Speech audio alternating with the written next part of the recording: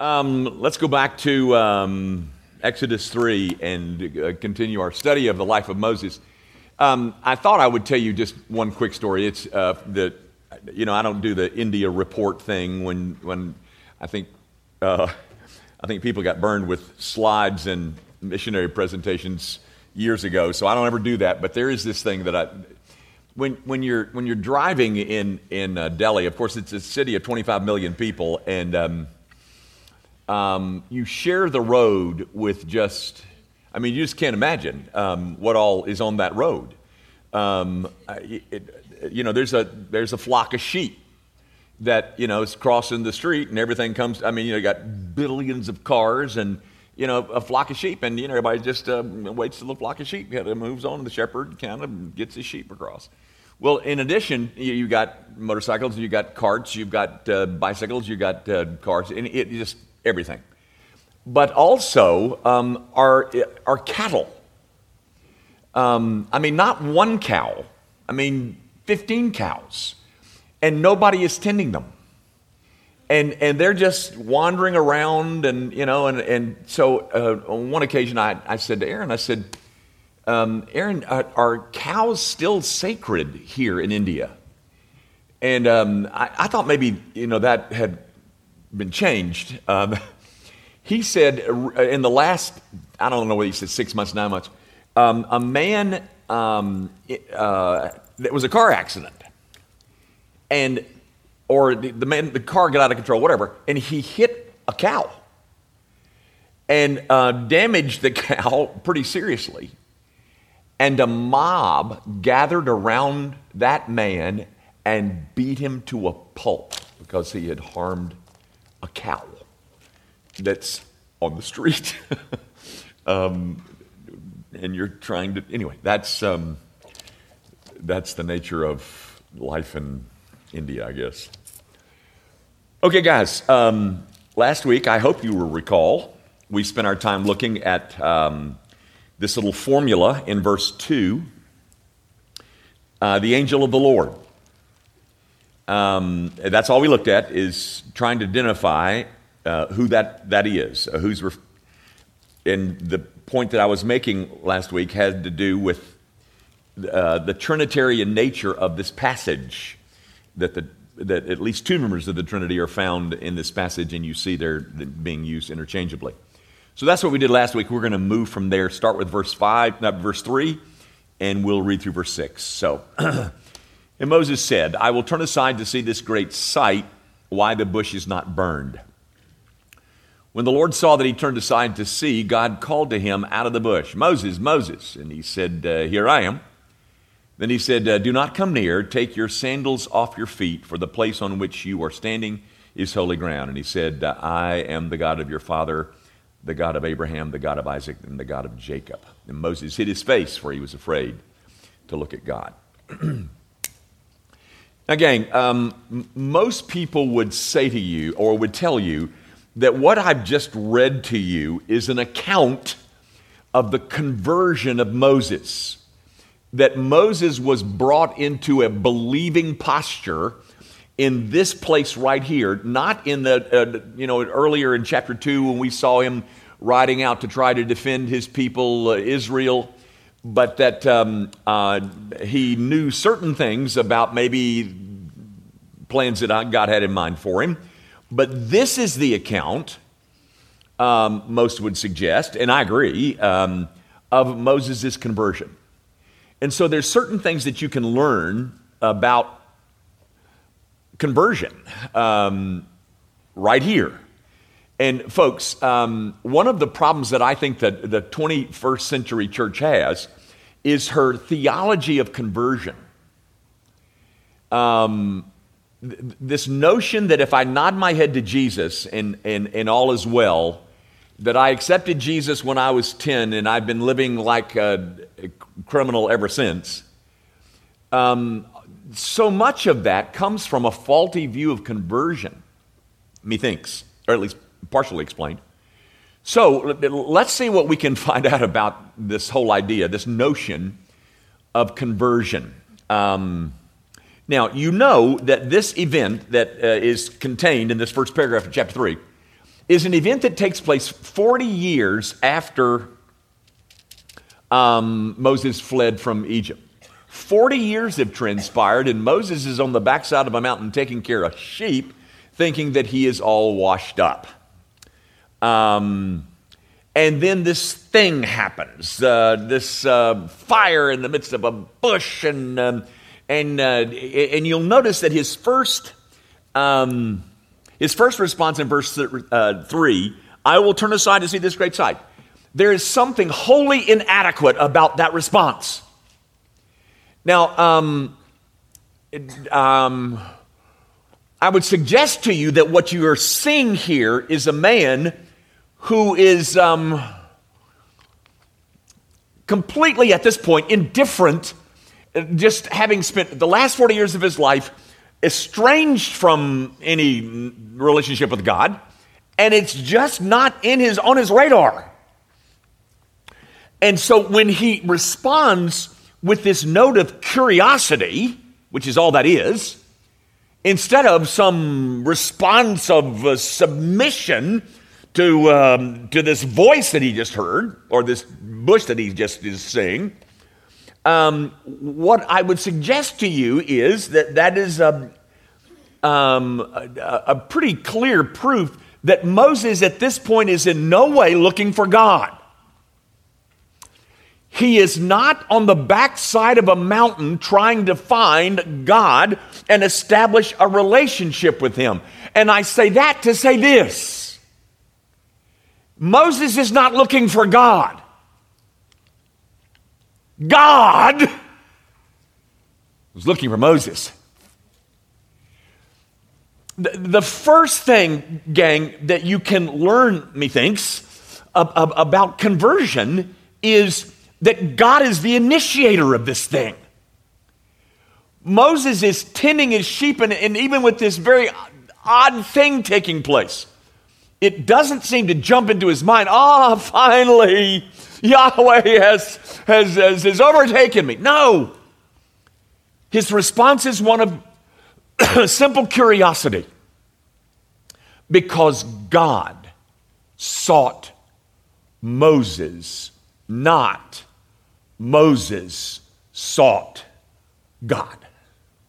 Gang, I've used this illustration several times before.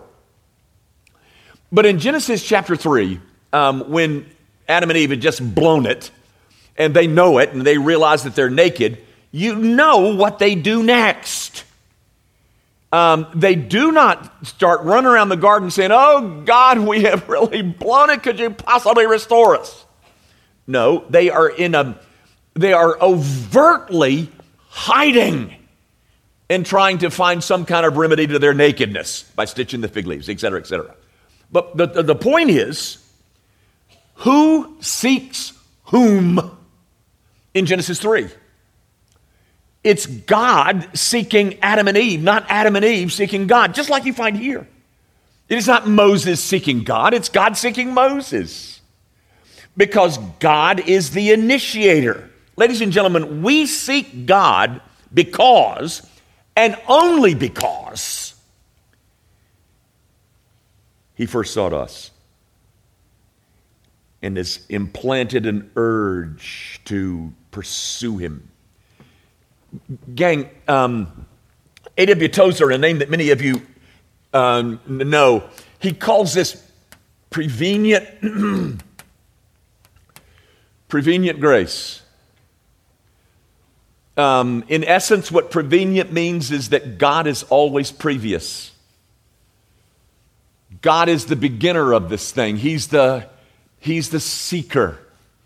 Now, with that said, just to make some brief piece of application, gang, I guess this is still going on in the church around the world, I guess.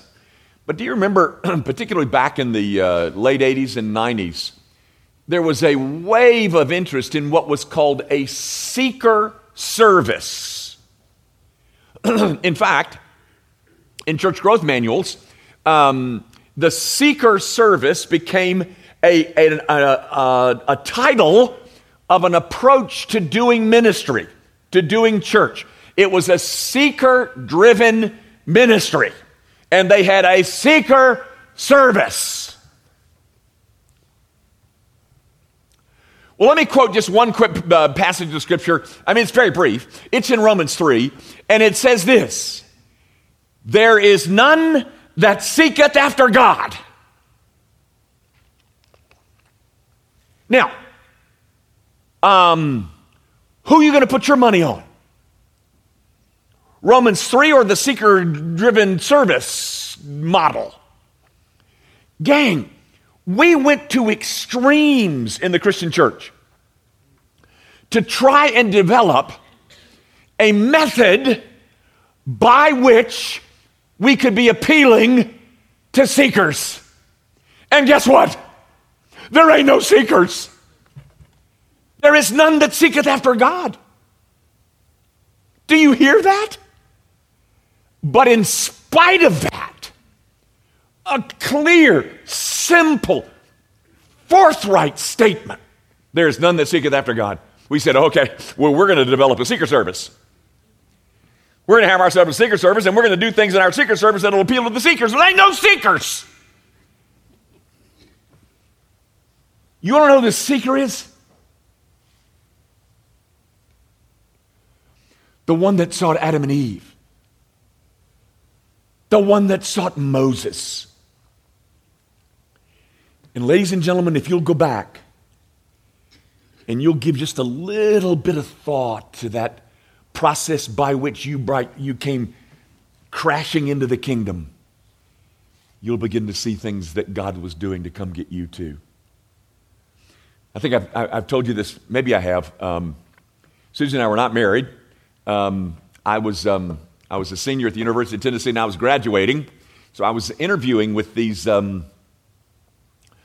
companies. You know, they would fly me to this place and fly me to that place and interview here and there. But one of the places that I interviewed, I told you about this, is C&S Bank. And it was in Atlanta, and they had flown me from Knoxville to Atlanta to be interviewed. I interviewed all day, and I told you about the one story. But then, you know, they offered me a job about 4 o'clock in the afternoon. My plane didn't leave till like 9 o'clock that night. So it's 4 o'clock in the afternoon, and I'm in downtown Atlanta on Peachtree Street or wherever. And I don't have to get to the airport for another, 3 hours.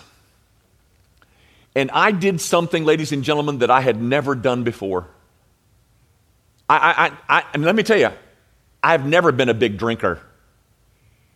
But I went into a bar, and I sat at a bar, and I began to drink. I had never done that in my life before. You know, with those little fish cracker things on the bar there, Here I am, I should be, twisting and shouting. And I'm sitting in a bar thinking, wait a minute, I'm about to be married. I got to take a job, and I got to graduate, and I got to work at least 11 and a half months a year instead of only 9. My point is, folks, I think the hound of heaven had already begun. His pursuit of me. I knew that I had no real remedy and no real solutions for life. And that's when the hound of heaven began his pursuit. And so instead of some kind of idle curiosity, that changes now. Because the God who is always previous has come to initiate this thing with Moses. Now, that's the first thing in terms of our whole understanding of conversion. That grace is prevenient. God is always previous. We seek him because he first sought us. But by the way, just to go back to Genesis 3, if God very clearly sought Adam and Eve in Genesis 3, tell me, when did that change? It didn't change. God is always the seeker. But the rest of us, apart from his seeking, his initial seeking, there are none who seeketh after God. No, not one. That's the first thing.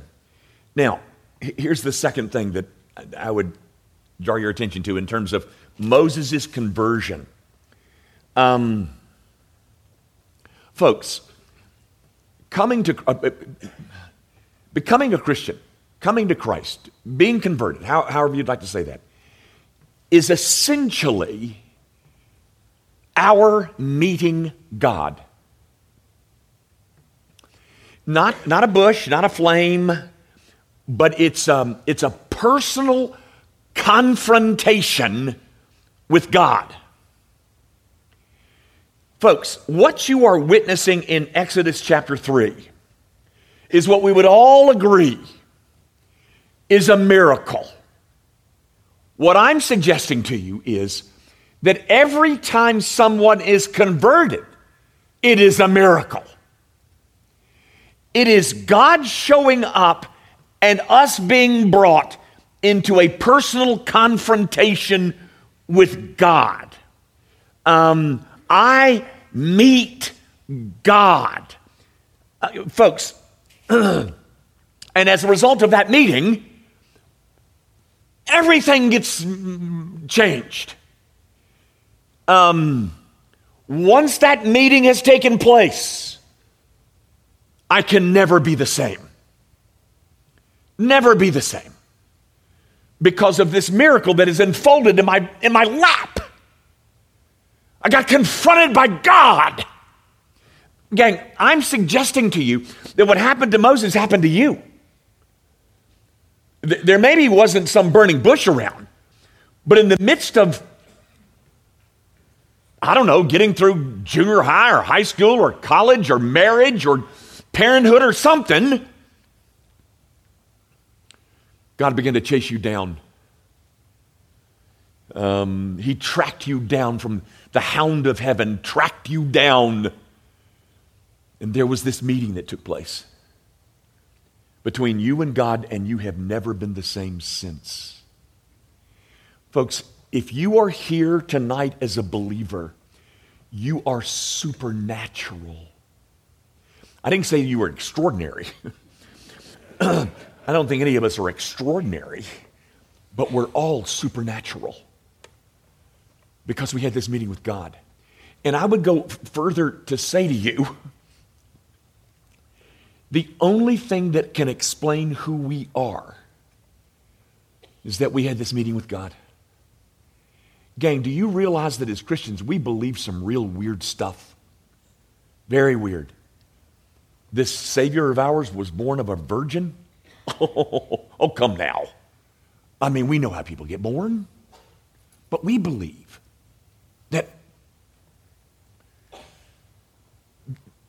that conception occurred when this person of the Trinity called the Holy Spirit conceived in Mary. We believe that. We believe that a man was crucified, dead and buried. They put him in this cave, and 3 days later he walked out of there. Physically, bodily. We believe that. How do you explain believing some of that weird stuff that we believe? I'll tell you how you explain it. You had a meeting. You got met at a meeting. Not at a meeting at church. I mean, it could have occurred there. But a meeting with God. This God that chased you down and performed this miracle in your life like he performed one in Moses' life. Folks, the gospel is essentially a description of a miracle. A miracle that has happened in us, folks.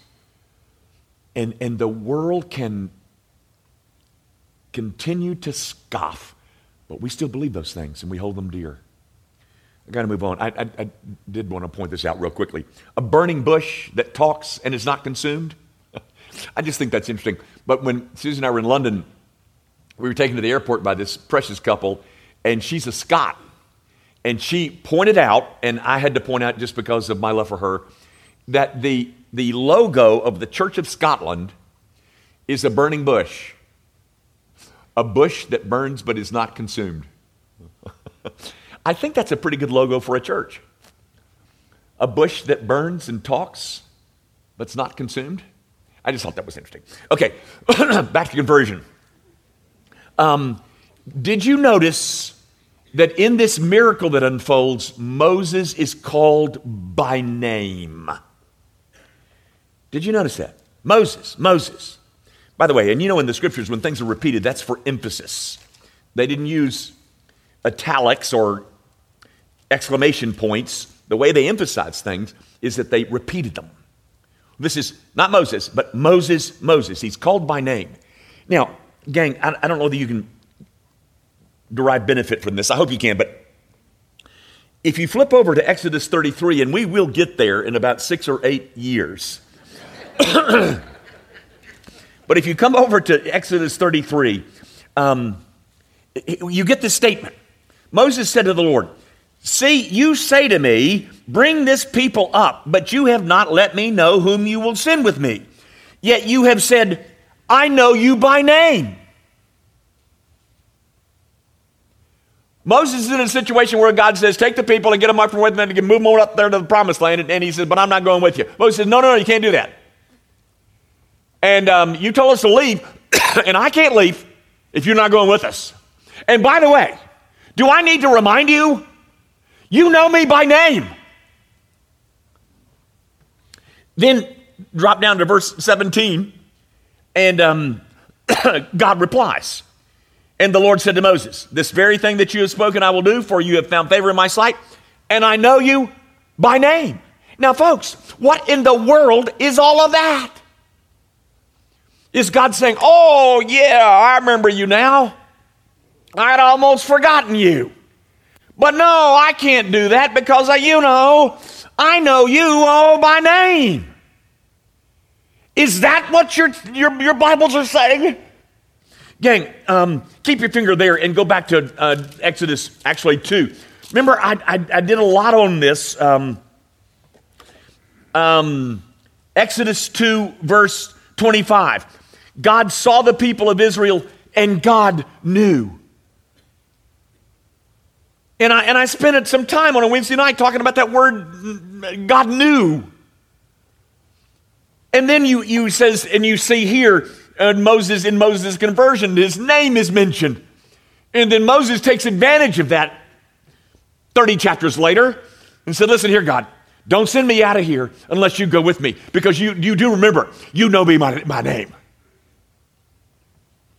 And God says, okay, I'll go with you because you're right.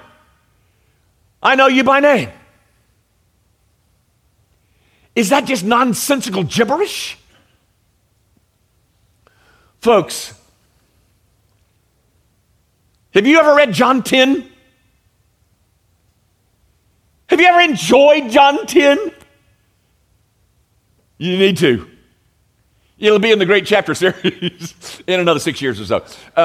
But in John 10 it says, Jesus says, I know my people. I know them by name. I know my people by name. Ladies and gentlemen, do you understand that when Jesus Christ died on the cross, he had your name on his lips? It was not some faceless mass of humanity. I know my people and I know them by name. I've entered into this everlasting relationship of intimacy. So much so, not only do I have the hairs on your head numbered, I know your name. And that whole idea for Moses is something that gives him courage to say, wait a minute. You can't do this. Because don't you remember? You and I are in a relationship of utter eternal intimacy. You know me by name. Yeah, that's right. I forgot, says God. Yeah, I know you by name. And on the basis of that steadfast relationship, I will grant your request. Folks, right after you got out of that bar and you stopped drinking and stopped eating those little fish crackers, the next step in the conversion is that God showed up personally, intimately, individually, and he performed this miracle and you met with him. And it has changed you forevermore. Now, gang, I don't know if I've got time to say this, but if you change that definition of conversion, do you know what you end up with? A bunch of people who name the name of Jesus and live like the devil. They live like, what? You belong to the King of Kings and you did that? Because conversion has been made into something so meager. Folks, what I'm telling you here is an example. Here is a scene where Moses got converted, and a couple of the earmarks of that is, number one, God initiated it. Number two, it was a miracle by which they had a meeting together, and that meeting changed him forever. He could no longer think in the same categories. He could no longer do the same things. He could no longer have the same loves. He could no longer clutch to his breast that nasty illicit sin. But if you change that whole notion of conversion, then you sweep all these people into the kingdom who don't know anything other than Jesus. Okay, yeah, give me one of those. Put me down for one of those. Folks, church historians, you know, and I'm going to let you down here because I don't know the exact year, but it was at the Battle of Milvian Bridge where the Roman emperor was going out to battle the Goths, I think, and he saw this cross in heaven, and he thought, okay, that's a sign that I'm going to be victorious, and he was, and so the Roman Emperor Constantine goes back to Rome after this Battle of Milvian Bridge. I think that's the right battle. But goes back to Rome, and he, by imperial edict, changed the Roman Empire into a Christian empire. And people said, wow, is that great? Oh, wow, now the Christian church finally has credibility in the pagan world because now we're a Christian nation. Folks, anybody with a half a brain will tell you that the worst thing that ever happened to the Christian church was when Constantine swept the whole empire into the kingdom by decree. But I'm telling you, the evangelical church is doing the same silly thing by this meager, emasculated concept and understanding and definition of what it means to be converted.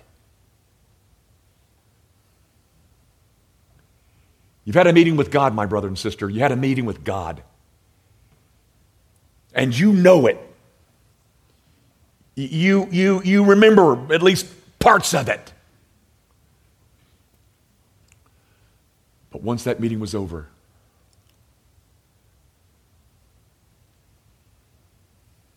you could not go back. You know, ladies and gentlemen, I'm going to say this in a couple of weeks from out there, but if you could go back, then go back. Go on. But if this meeting is taking place in you, you won't. Because you can't. Oh, you can maybe for a while. But because of this meeting this miracle that God has performed in you and in us, we can never have the same set of loves. The only thing that adequately explains me and you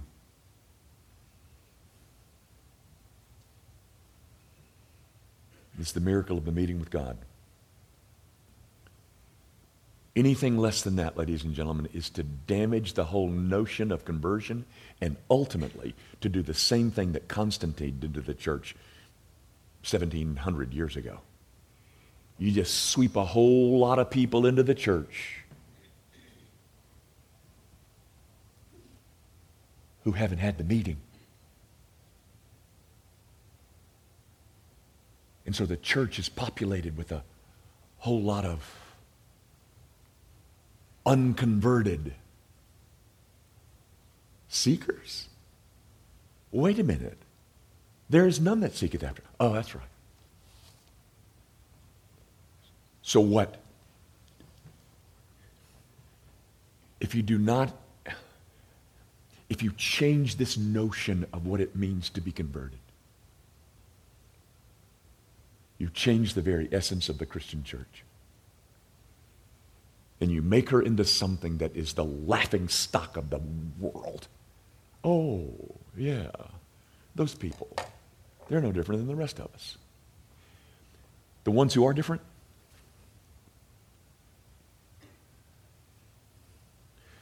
they're the ones who had this meeting. Guys, I got one more thing to tell you, and I don't have enough time to tell you. So we're going to stop here. We'll come back next week, and I'll tell you that next week, and then we'll move on from there. Let's quit. Our Father, we thank you that you tracked us down, because left to ourselves, we would have never tracked you down. Thank you that you have performed this, that you planned and scheduled and executed the miracle of the meeting.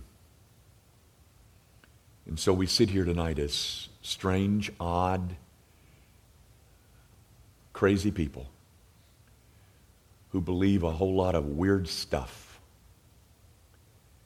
And the only explanation for that is that a miracle has exploded in our souls, and we are now new people. Lord, might we hold up for the world this glorious, free invitation of the gospel, but might we never reduce it to something less than what it is. Bring us more, O God. Do it again and again and again.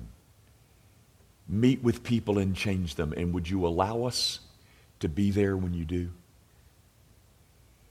Might you allow us to see this great miracle that you perform when you bring a man or a woman or a boy or a girl to saving knowledge of Jesus Christ. We pray, of course, in his glorious name. Amen.